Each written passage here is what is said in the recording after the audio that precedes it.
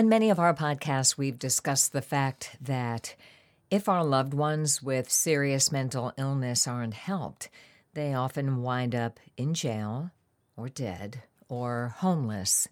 Many of the homeless are suffering from serious mental illness, and today's guest, Carrie Morrison, decided to do something about it.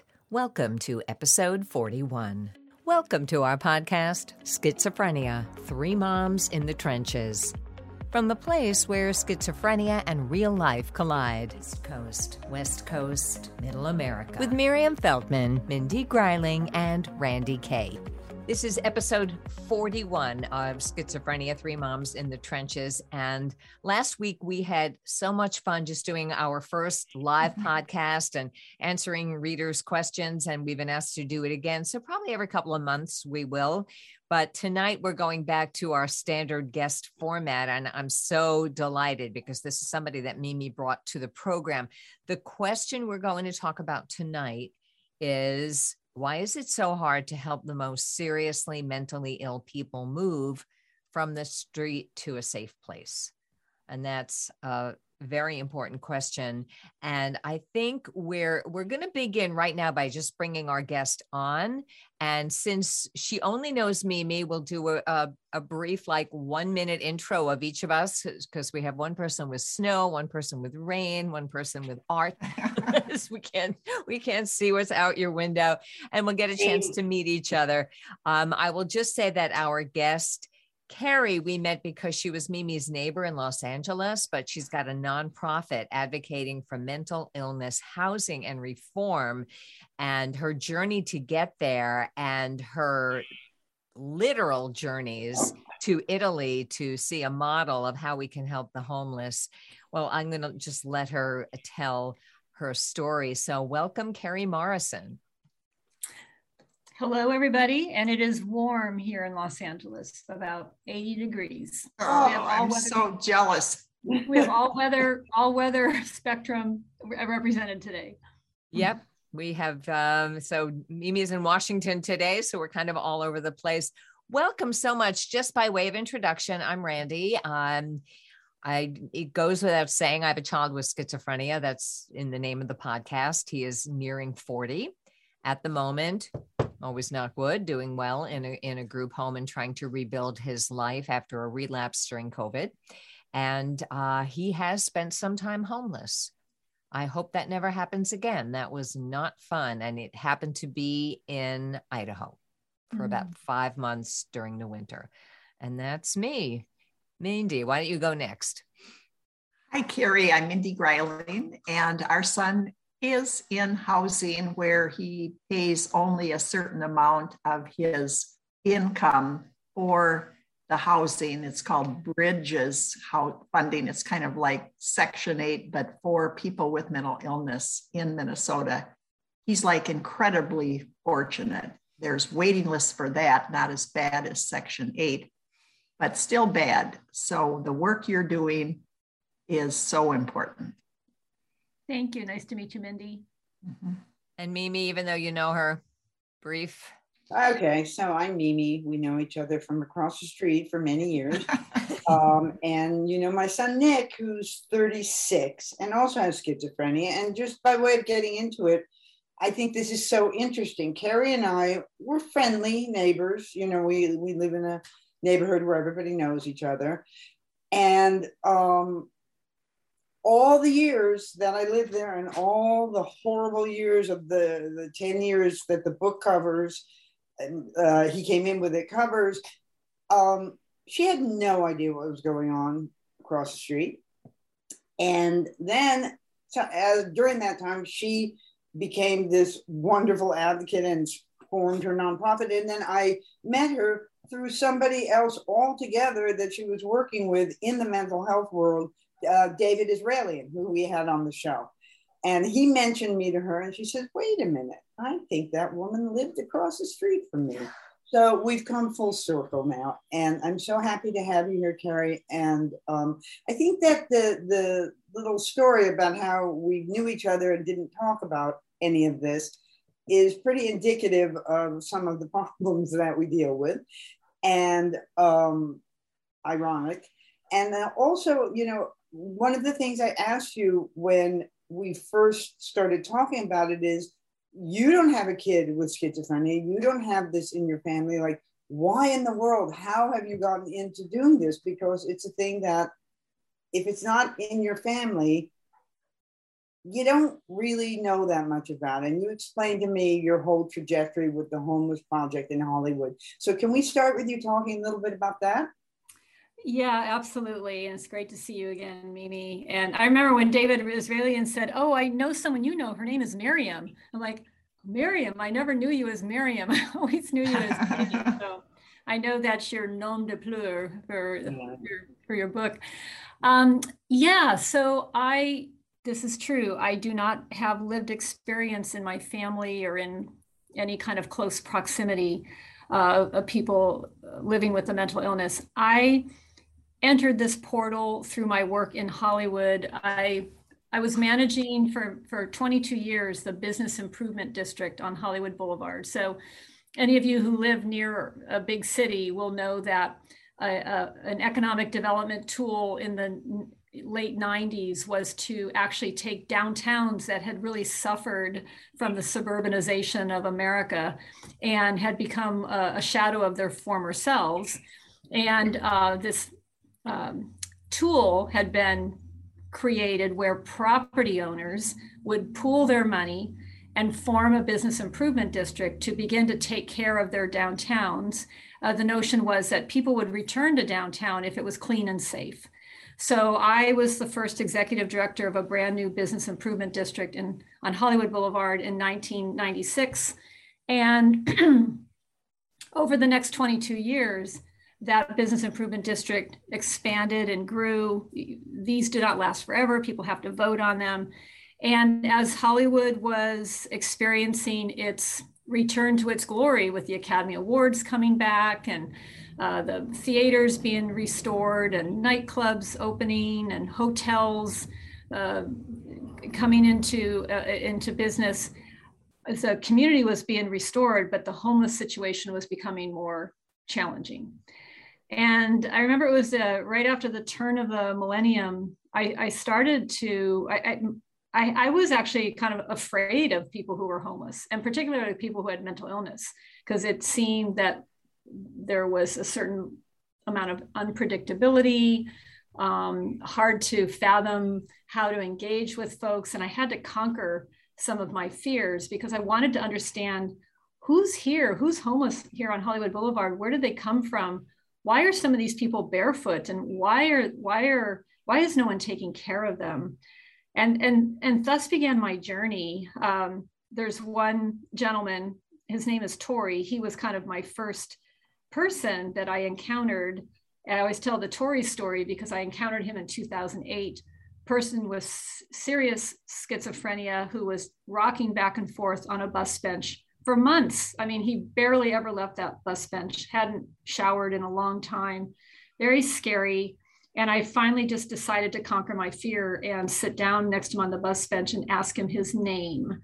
Mm-hmm. And that became kind of like that's how the ice began to thaw. I got his name, I gave him my name, and started to involve myself in his life. And kind of fast forward, Tori was the first, but then there were others. And I was incredulous at how there was no real help for these people. Wait, just go back to Tori a minute. Did he ever get off the bench? Were you able to help him, or you just kind of broke the ice and began to see like there's a human being here? Yeah, I saw Tori a couple days ago. He's living in a board and care home. So his trajectory was one where I engaged with people who were in social services. I was running a bid. This is not my world. And I said, how do we get this guy to take a shower? He needs to take a shower. And that became about a 2-month goal to get him to trust us enough to be willing to go in a van, take a shower, as long as we would bring him back to the bench, which was heal. So it was trust building and just being familiar and showing up every single day. And eventually the folks who are involved with some of the social service organizations were able to get him into a hotel. But I will tell you, before that happened, I feel like I saw every aspect of our broken mental health system through his life. About 2 or 3 months after the shower, he disappeared. No one knew where he was for weeks. And it was a mystery.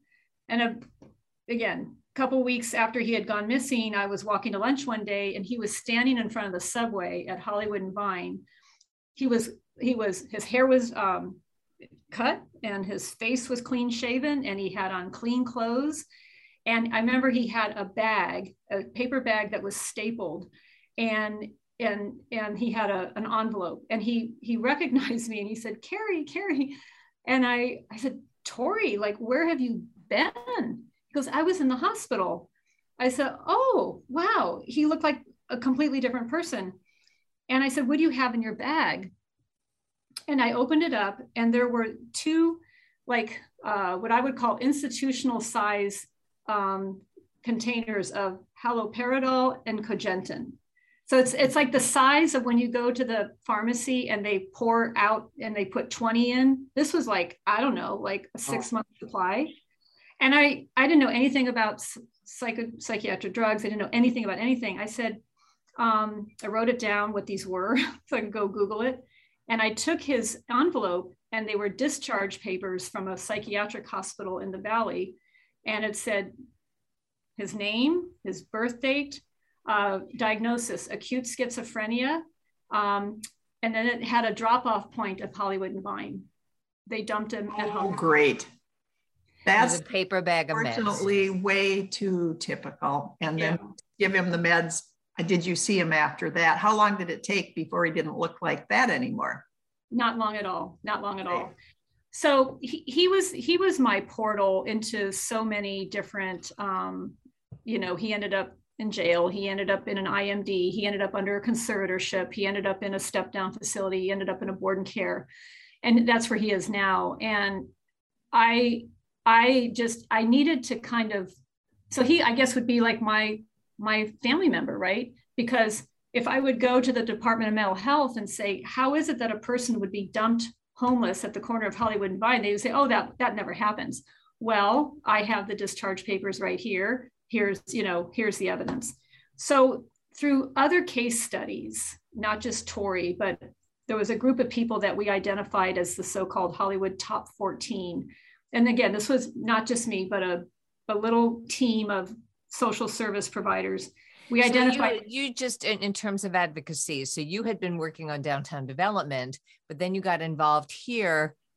So how did you get together this team of people? Or were they just people you kind of met along the way as you were developing downtown? So it sounds like there were more social workers and things on this new team. You just called people you knew. What did you do? Yeah, well, I formed a coalition. I'm a believer in not carrying the weight on your shoulders. So in right around that time, 2008, we formed a coalition in Hollywood called Hollywood Forward, which stands for 4 walls, a roof, and a door. And it was a grassroots coalition of faith organizations, business people, activists, service providers, local elected officials, to kind of start to meet regularly to wrap our arms around what was appearing on the streets and what do we need to do. I mean, the homeless problem in Hollywood in 2008 is a fraction of what it is right now. This is just the beginning. So in the work of that coalition, we were finding different ways to help get people housed, get housing into the community. And the way we came up with the Hollywood Top 14 is that after doing this work for several years, we said, there's this group of people that just never move. Like they never leave the alley that they're in. They never leave the bus bench. They never leave that corner. And they are vulnerable. They are really vulnerable. We all had we agreed right away that these were people we wanted to encircle and try to advocate for to get them off the street and figure out what was holding them back. So that was that coalition. Did you? You rattled off what they were, but were there any people there from the mental health community? Providers, staff people. Were they asked and didn't want to, or why weren't they there? The Department of Mental Health was a silo in and of themselves. They never came to coalition meetings. They did not participate. If we tried to sit down with people from the Department of Mental Health as we developed this list of the Hollywood Top 14, they would say, we can't talk to you about these people, HIPAA, blah, blah, blah. For Pete's sakes. Yeah. That same old bull. Right, right. There were a couple of nonprofits who were under contract to Department of Mental Health who came along in our team, but they were very reluctant to be fully participating because they were afraid of, the HIPAA Teflon shield was enormous. It has gotten better in the last 10 years or so, but I kept saying like, okay, so if the guy is sitting right outside the office we're sitting, he's right out there, we can all see him. Are you telling me we can't say his name? His name's Bob. Like, oh no, we'll call him Mr. B or something like that. So wow. That's so ridiculous. Yeah. Well, I think we can all agree about that. Yeah. All right, so you've got this coalition, you've got a homeless problem, you've got this community, if you will, of people in an alley who they've formed their own kind of life. And what happened? So we encircled, of that original Hollywood Top 14 list in the first couple of years, we were able to help about 5 or 6 of them by advocating for conservatorship. There was no other avenue we could think of. And the way we would do that is we had some intrepid outreach workers who, if someone was picked up on a 5150, they would follow them to the hospital and camp out even all night if necessary, so that the doctor or the psychiatrist would not release them. And we're not all from Minnesota or from California. Why don't you share with the viewers what a 5150 is? I know, but I don't think everybody does. Yes, yeah, 5150 it would be a hold for danger to self or others. So it's like a 72-hour hold. Yeah. Right, a 72-hour hold. And what we decided to do was to create what we call the dossier on a person. And what that would be any records that we could possibly get our hands on, including photos, including testimonials from nearby businesses, that we would show to the ER doctor to say, look, this person has a pattern and practice of living on the street for years, and you can't just release them because, look, this is what they look like. This is where they live. This is them eating out of a trash can. This is what we have found out about them. And so we would kind of like camp alongside this person and then try to get that extended into a 5250 hold, which is the 14-day, and then follow that person into the court to seek a conservatorship. You know what it sounds like to me? It sounds like you became the mom for these people, because that's what we do. That's what all the moms do. And these are people who didn't have the mom to keep track of everything and be their wingman. It's pretty amazing. Wow. We also would try to find the moms. So that was another thing. We would try to find that person's family. So with Tori, for example, and this will really relate to what I tell you about Italy, because everything we did was just human common sense. Like, let's find the family. Like, Tori, where's your mother? Where's your father? And at first, when he was really delusional, he would say, oh, my whole family was with Jim Jones in Guyana, and they all drank the Kool-Aid. I'm like, okay, well, maybe that happened. I don't know, maybe not. Could be, right? Could be. Welcome to our world. So after a period of him being back into a treatment modality, and a local nonprofit had put him into a hotel, he was very lucid. And I remember we took him out for pizza, and he just started spewing names of an aunt in Long Beach and a sister in Palmdale and the school he went to. And I'm just writing notes. I almost feel like a detective. And I go back and I just start Googling, right? And I find the aunt in Long Beach. She has a store. And I call her up and I said, hi, this is, Carrie Morrison. Do you know Tori, blah, blah, blah. She goes, oh my gosh, like, where is he? We haven't seen him for years. Said, yeah, well, he's homeless in Hollywood. And we then met his sister and later met his whole family. So that was our instinct. Find the family, help us connect the dots on the story of how he finally made it to Hollywood Boulevard of all places. And we would do that over and over and over again, which the part Did the of families come and help, or were they just glad to know about him, but they'd written them off? Both. And yeah, I remember calling his sister who lived in Palmdale, and as the aunt gave me the number, and I said, it's Carrie Morrison. Troy, she goes, I can't take care of him. I said, no, I'm not calling you to take care of him. I just want to let you know we found him. He's okay. Could you tell me a little bit? And I said, is that whole thing about Diana true? No, because I'm alive. So clearly not, right? Yeah, it's not true. But there's another case of a person where the family actually got involved and this provided money to supplement this person's life in a board and care. I mean, we've seen both the families that are just exhausted and just have given up versus those who also will stay involved. Wow.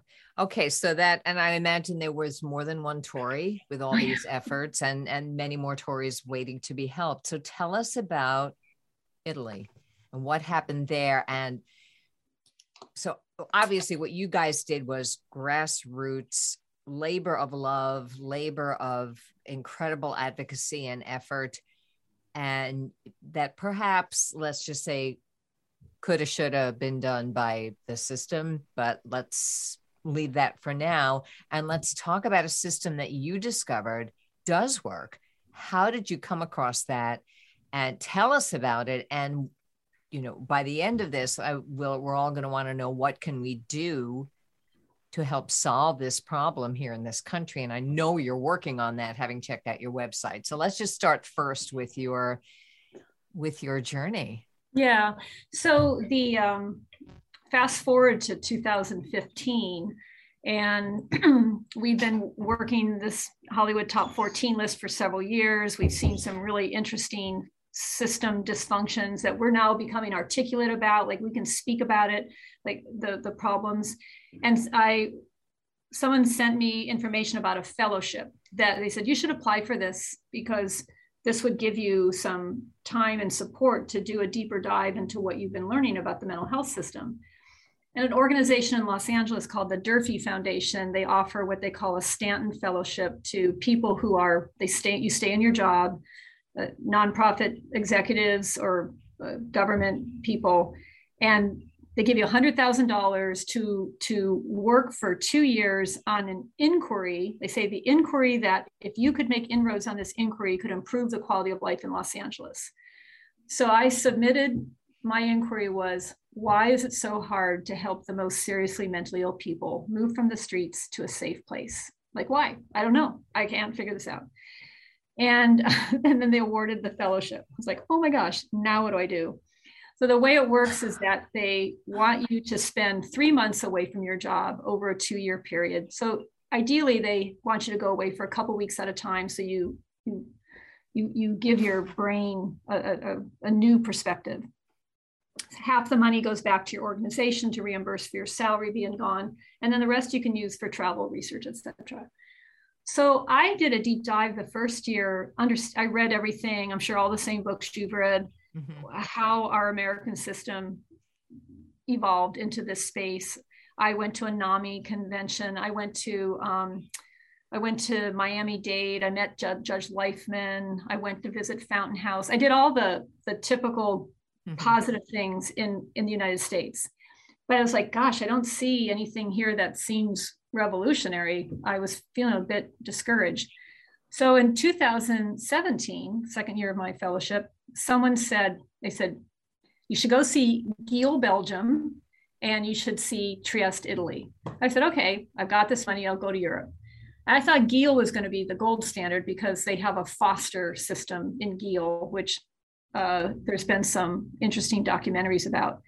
But I went to Trieste first and had read about it on my way there. And Trieste, like, nobody knows where Trieste is. It's 15 miles south of the Slovenian border. You have to get into Venice and then take a 2-hour train trip up the coast. It's a city that doesn't even look Italian. It was part of the Austro-Hungarian Empire. It has been under different occupations. It's a beautiful city, but because it's off the beaten track, it kind of is like a preserved bubble in a way.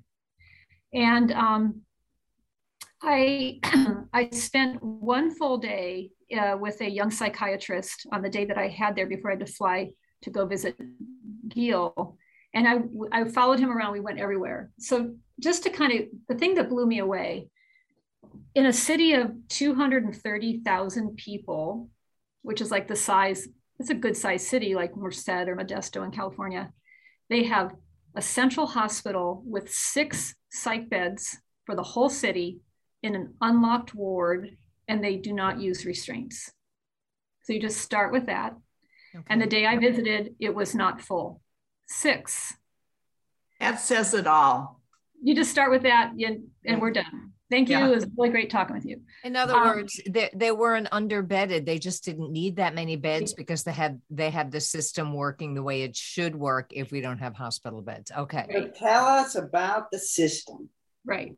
So they divide the city into 4 quadrants, and each quadrant has what they call a community mental health center. They don't call it a clinic because they do not subscribe to a medical model. It's a more of a psychosocial human model. And in each of those 4 quadrants, that community mental health center is open 24/7. And each of those centers have 6 more beds. So it is considered a failure of the system if you have to go to the central hospital. There's all sorts of intercept points to keep that from happening. It should be considered a failure of the system everywhere. Everywhere. People have to go to the hospital. Exactly. When you go into the community mental health center, which is where I spent a couple hours with Tommaso that day, first of all, it does not look clinical. There's 3 of them are located in these big, beautiful mansions. And then this other one was in more like a storefront location. You walk in and you don't know who are the workers and who are what they call the users. That's what they call the users of the system. There is like a blending of, there's no demilitarized zone. Like you walk into the Hollywood Mental Health Clinic on Vine Street. And Mimi, I don't know if you were ever there, right next to Office Depot. First of all, it looks like a bunker. There's no windows. You walk in the door and there's 2 armed guards that will greet you, and they will then check your briefcase or your purse. And then you walk up to bulletproof glass for your appointment. So even if you're just there to meet somebody, you're already feeling on edge and you're not a patient. Whereas in Trieste, you're freely walking through their center. You can smell coffee, there's food, there's a lot of just joy. There's joy everywhere you look. People know each other. They can just show up to hang out. The psychiatrists don't even have offices. Their job is to be roving throughout the building and greeting people. So in Trieste, I visited the site of the original asylum, San Giovanni. It's up on a beautiful hill, and it housed, I don't know, 1,500 people before it was closed down finally in 1968. And they have transformed all those grounds repurposed them into their mental health kind of campus for social cooperatives, which are a really big feature of the Italian system. They believe that people, if they are going to be integrated into the community, have a human right to a sense of purpose. They really focus on the United Nations Declarations of Human Rights, especially the rights of the Covenant for People with Disabilities, which says that you have a human right to a sense of purpose. Imagine that. Like, wow, oh my God. And it's so true. It's so true. So they have what they call social cooperatives baked into the landscape of the whole city, where if you have a serious mental illness, you might just show up and help. You might help with gardening, or you might help with some cooking or whatever. But if you're able, they will help you get an actual job. And so there's a combination of these social cooperatives that are all throughout the community, and then clubs and associations that people are, it could be a taekwondo, it could be bonsai, it could be a woman's collective. There's places for people to go in the community so that they are able to move freely throughout the community. What else? Who's running all these things? Are they mental health people? Are they medical people? Are they people with mental illnesses? Who is doing the organizing? All of the above. A lot of emphasis on peer involvement, people with lived experience. Now, these things are one of the big differences between the American system and the Italian system. The Italian mental health department in Trieste gets a budget to run it. I was going to ask who pays for all this. Right.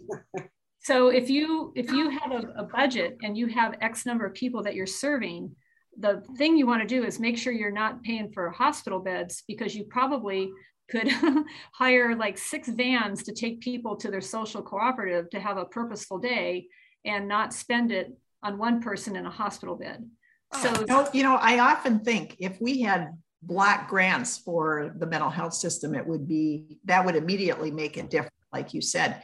But no, we fund, the hospitals, we fund the lawyers that do the civil commitment, and we fund the jails, and we fund the prisons, but we don't fund very well like you said, the upstream. Well, there's no incentive for success. That's Exactly. the problem. The way our system is built, the only incentive is for subduing the problem, keeping it quiet, just getting it out of the way. And I think if money was distributed with an incentive for success of the patients, boy, it would be a different system. Absolutely. And, FYI, we're half an hour into the podcast. And so I want to make sure that we get to, I know you have so much to say, and I wish we could talk for 3 hours.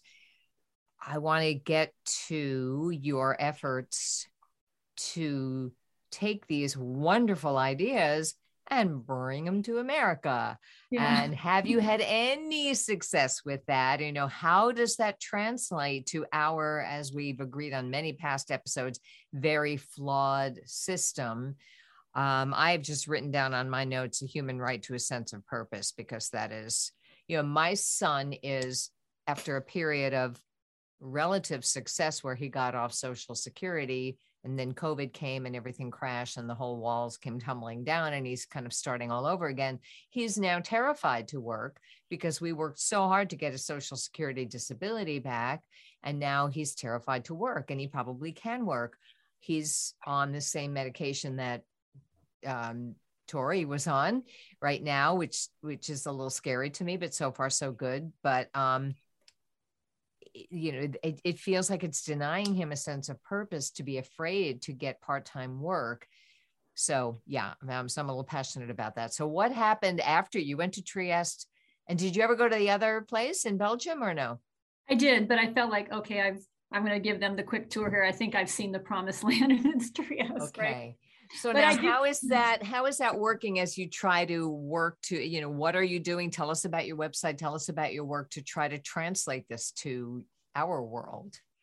Yeah. So I came home from Trieste. I actually was a little bit kind of depressed because I thought, wow, I have seen the promised land, but no one's going to listen to me. I run a business improvement district. Like no one's going to talk to me about that. So what happened is a few months later, as my fellowship was coming to an end, they announced an international conference in Trieste in November 2017. And so I had money left in my budget, and I thought, well, I should take some people back who they will listen to them, not me. And I managed to corral our new head of the Department of Mental Health, Dr. Sharon at that time, the head of our mental health court, Judge Bianco. We brought someone representing the LA County Jail, the mental evaluation unit for LAPD, LA Sheriff's Department, the DA Center Mental Health Deputy. We had someone from our NAMI chapter. I brought 12 people back with me to Trieste and said, look, what do you think? And they're like, wow, yes, you're right. This is amazing. Wow. So we came back from that trip super energized, and Dr. Sharon, our DMH director, asked us to spend, a good part of the early part of 2018 imagining how do you take these guiding principles that we saw operating in Trieste, how do we apply that to an American context? And we would do like whiteboard sessions, like, okay, just you walk into the Hollywood mental health clinic, there's a guy with a gun, okay, over here, there's coffee. We were comparing the differences. Right. And we realized that one of the underpinnings was what we would call radical hospitality, which just underpinned everything about their system. Everywhere you go, you feel that sense of hospitality and welcomeness. So fast forward, this story could go on for days, but LA County entered into a partnership with Trieste. We brought some of their people out to tour our systems in 2018, which was horrifically a shameful experience to take them to LA County Jail to see people chained to furniture, and having their eyes just, I'm speechless. They were speechless. We took them to LA County Hospital where you have restraints and, locked rooms. We took them to see an IMD. We took them to Skid Row. We showed them all of these things that do not exist there. In 2019, LA County Department of Mental Health applied for a grant from the State Department, the Mental Health Services Act, which has an innovations bucket, and applied for a 5-year pilot grant for $116 million to test some of these guiding principles in a pilot project in Hollywood. The state approved the grant. That was in May of 2019. What happened next was that LA County had to prepare to kind of accept that money and put a framework in place to actually create a pretty massive pilot coupled with academic partners, et cetera. And as we rounded the corner into 2020, you know what happened. So, right.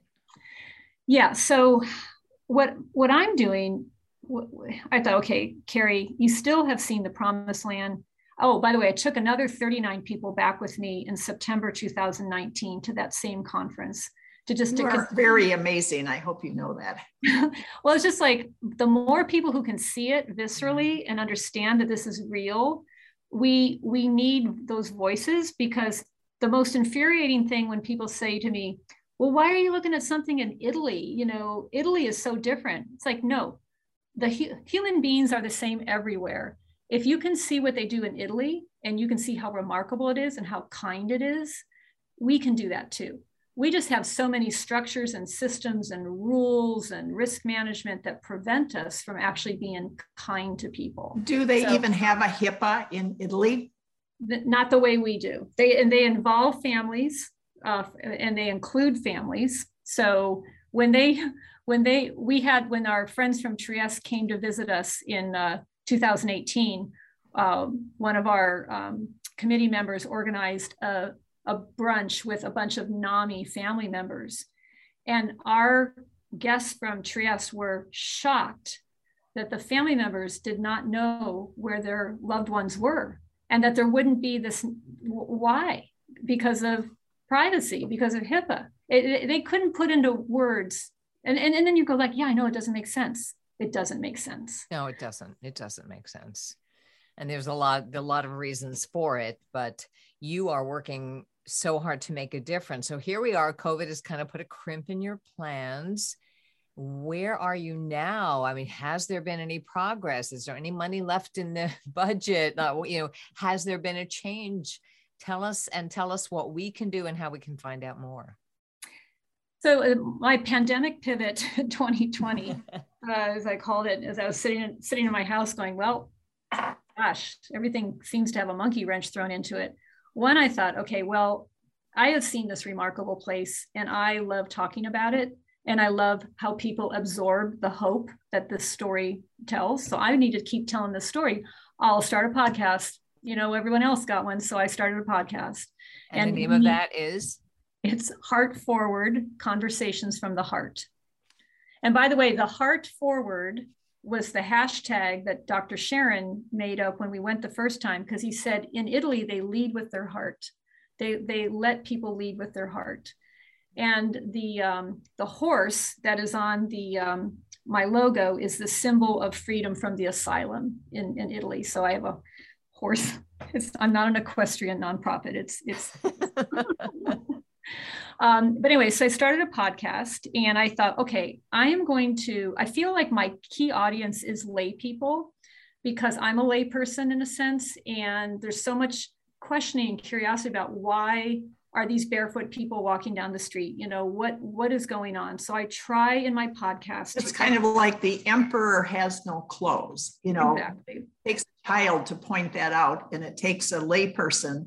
The mental health people seem to think what they're doing makes sense somehow, and they justify it and get defensive. And if you ever tried to rip out HIPAA, they would tear out their hearts probably to protect it, because they think they're righteous about the system that we have. They might admit we don't have enough of it or something, but I think they're righteous about the system we have.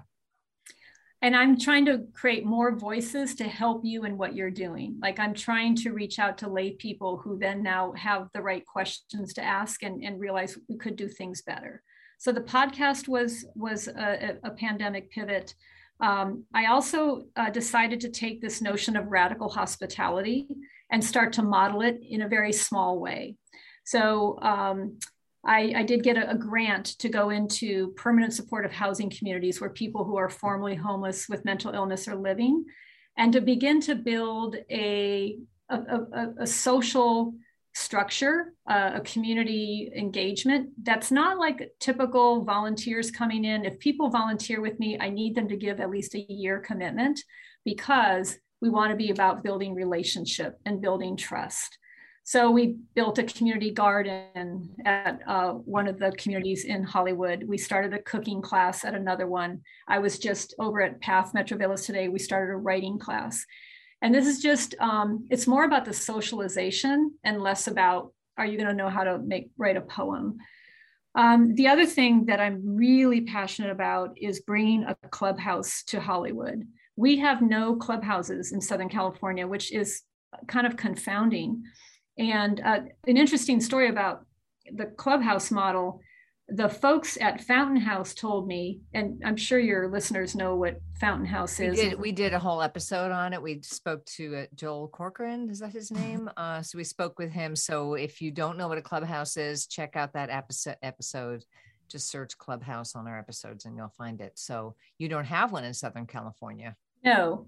And what we heard from the Fountain House people is that in the 70s, as the people in Trieste were building out what their city was going to do with respect to providing community care, they came to Fountain House to learn about the ethos of Fountain House, and decided to take what they do at Fountain House and almost like bring it back to Trieste as a clubhouse without walls. Wow. And wow. Cool. I love that. And That's so awesome. you know, wouldn't Nick have loved going to a clubhouse, Mimi, if we had one here? You know, this was the whole thing. And then when I met the person, like I said, that reintroduced us was David Israelian. And I didn't even know about Painted Brain. I mean, Nick could have gotten on the bus and gone there every day. There was simply there's nowhere in LA for people to go. There's this whole drop-off mentality. You know, I will say my son is in a different group home than the one he was in when he was in his 20s. And granted, he's in his late 30s for another 6 weeks or so. And before he hits 40, he's accepting it more. And part of it is this sense of purpose and this radical hospitality, because the person who runs his group home sometimes, like, you know, for group today, let's just play Taboo. And she brings out a board game and they play a board game. He's taking an art class. He is going to a recovery group and they arranged an Uber for them to go there. And there's social things to do, and they're going to help him get a job and they're going to work with him on that. But they have fun sometimes. And that his group home kind of sounds like a clubhouse. At least it sounds like the one who runs it is doing her best to, she bought them all Christmas presents. I mean, it's out of her pocket because that's not in the budget. She just happens to be this amazing person who wants to make this a home for them. And that has made all the difference. My son feels like he's in a community. Yes, he thinks he wants his own apartment, but this concept, it's easier for me to say, it's your life, talk to your team.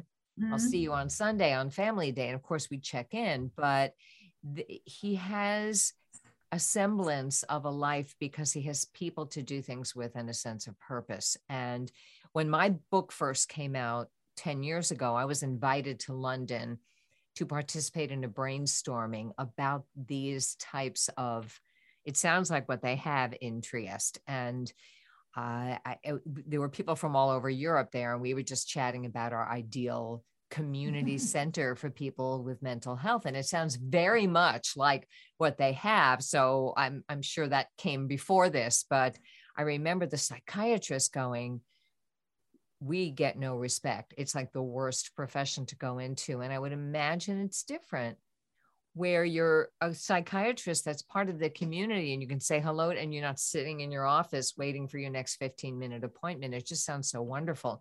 So in the interest of time, because I know Mindy has to go in about 5 minutes. So you are trying to bring the Clubhouse to Southern California. You have this podcast. Is Hollywood and Vine a little bit better at this point? And while you are answering your closing type questions, could you add in there, have I read correctly that Trieste is actually in trouble too? Yeah, so I would say the situation in Los Angeles has not improved much. I would say the positive thing that is happening is our candidates for mayor and for city council and county supervisor are now beginning to talk about the fact that they recognize mental health system problems are contributing to our homeless situation. There is this kind of awareness is growing. Late to the party, but we'll take it. Late to the party. I was going to say, duh. Yeah. It's not just a housing solution. There's something else going on here. Okay, great. And then, yes, in Trieste, I have been following their events. They've had a conservative government take over in that region, who was starting to threaten the 24-hour access to their clinics, and brought in somebody who had not been trained in kind of what they would call the Basalian theory. There's like a global outcry against that. I've got some of that information on my website, and I did a podcast with Dr. Mazzina, who had recently retired as the head of that department. I hear it's improved a little bit, but it's really important that the world stay united, that this place is like a protected, it needs to be a protected bubble. It's like an ecosystem that inspires the world. So please don't mess with it. Yeah. So what can people do? What, first of all, how can they learn more about what you're doing, your podcast, your website? And do you have a few tips for what someone could do in their own community to start a movement like this? It's a tall order, but increase awareness. What are you telling people that come to you and go, what can I do in Ohio? Yeah, so thank you. I know you'll link to some of my resources in your episode notes. I appreciate that. I often say to people, like, especially if they're not a family member, go find that guy on the bus bench and go talk to him. Use that experience that I had with Tori to start to inform your voice, so that if you start to hear from your local elected officials or your mental health department that everything's hunky-dory, you say like, no, this was my experience with Betty, who was still out there on the street, or she was taken to the hospital and I saw her back out on the street, 2 hours later, and she still had her hospital bracelet on. The way you become an advocate is by actually assimilating the voice of the voiceless. And for those who actually have a desire to do that and could overcome their fear and trepidation, which I highly encourage, it could be a really rewarding way to do advocacy. And, also on a very small level, I always tell people the same thing. And mine is about, nobody looks at these people. They're never acknowledged. And that's one thing since Nick got sick. And I was one of those people. Since Nick got sick, every time I see somebody on the street, I will say hello. I will catch their eye, because they're living in an invisible world. And it aside from educating yourself, it also reconnects them. We see them. I want them to know that. Yeah, my mantra for radical hospitality is this: we see you, we hear you, you are safe here, and your voice matters. And if you can check those 4 boxes, that is Italian radical hospitality. And it starts to build a sense of agency and trust and inclusion. That is a beautiful ending. It's beautiful. Would you? Just give us your website, your podcast, and we'll close. I'm just writing down. We see you, we hear you. You're safe here, and your voice matters. And I'm thinking, oh, thank you for what my 4-year-old grandchild needs to hear. Yeah. My website is heartforwardla.org.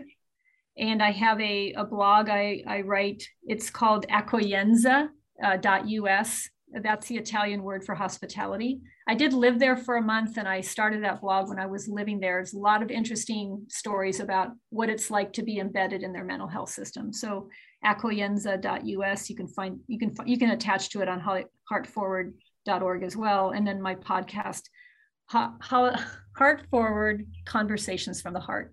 Available everywhere, except I took it off Spotify because Joni Mitchell left Spotify, and I stand with Joni and Neil Young. And Brene Brown, I believe. And Brene Brown. So, well, your work is so important, and it seems overwhelming to even begin, but we can, like, I know when my son was first hospitalized and he was in that room, and I looked in there and I went, it's a crazy, oh, it's not a crazy, it's my son. And I thought everybody that I've seen homeless on the street is someone's son or daughter or sister or brother or husband or wife or mother or father. There's somebody that loves them. And so a human has a right to a sense of purpose and has a right to be loved. And that illness can cover that up. And so there's a lot of work to be done, but what you're doing is tremendously important. And it's great to start with a vision. And thank you for sharing it with us today. Thank you for having me. And thank you for the work you are all doing to educate people as well. I think we're making a difference. I think we all are. Hey, thanks for joining us for this episode of Schizophrenia, 3 Moms in the Trenches with Randye Kaye, Mindy Greiling, and Miriam Feldman. To get in touch with us or to learn more about our books, please visit our websites at miriam-feldman.com, mindygreiling.com, or randyekaye.com.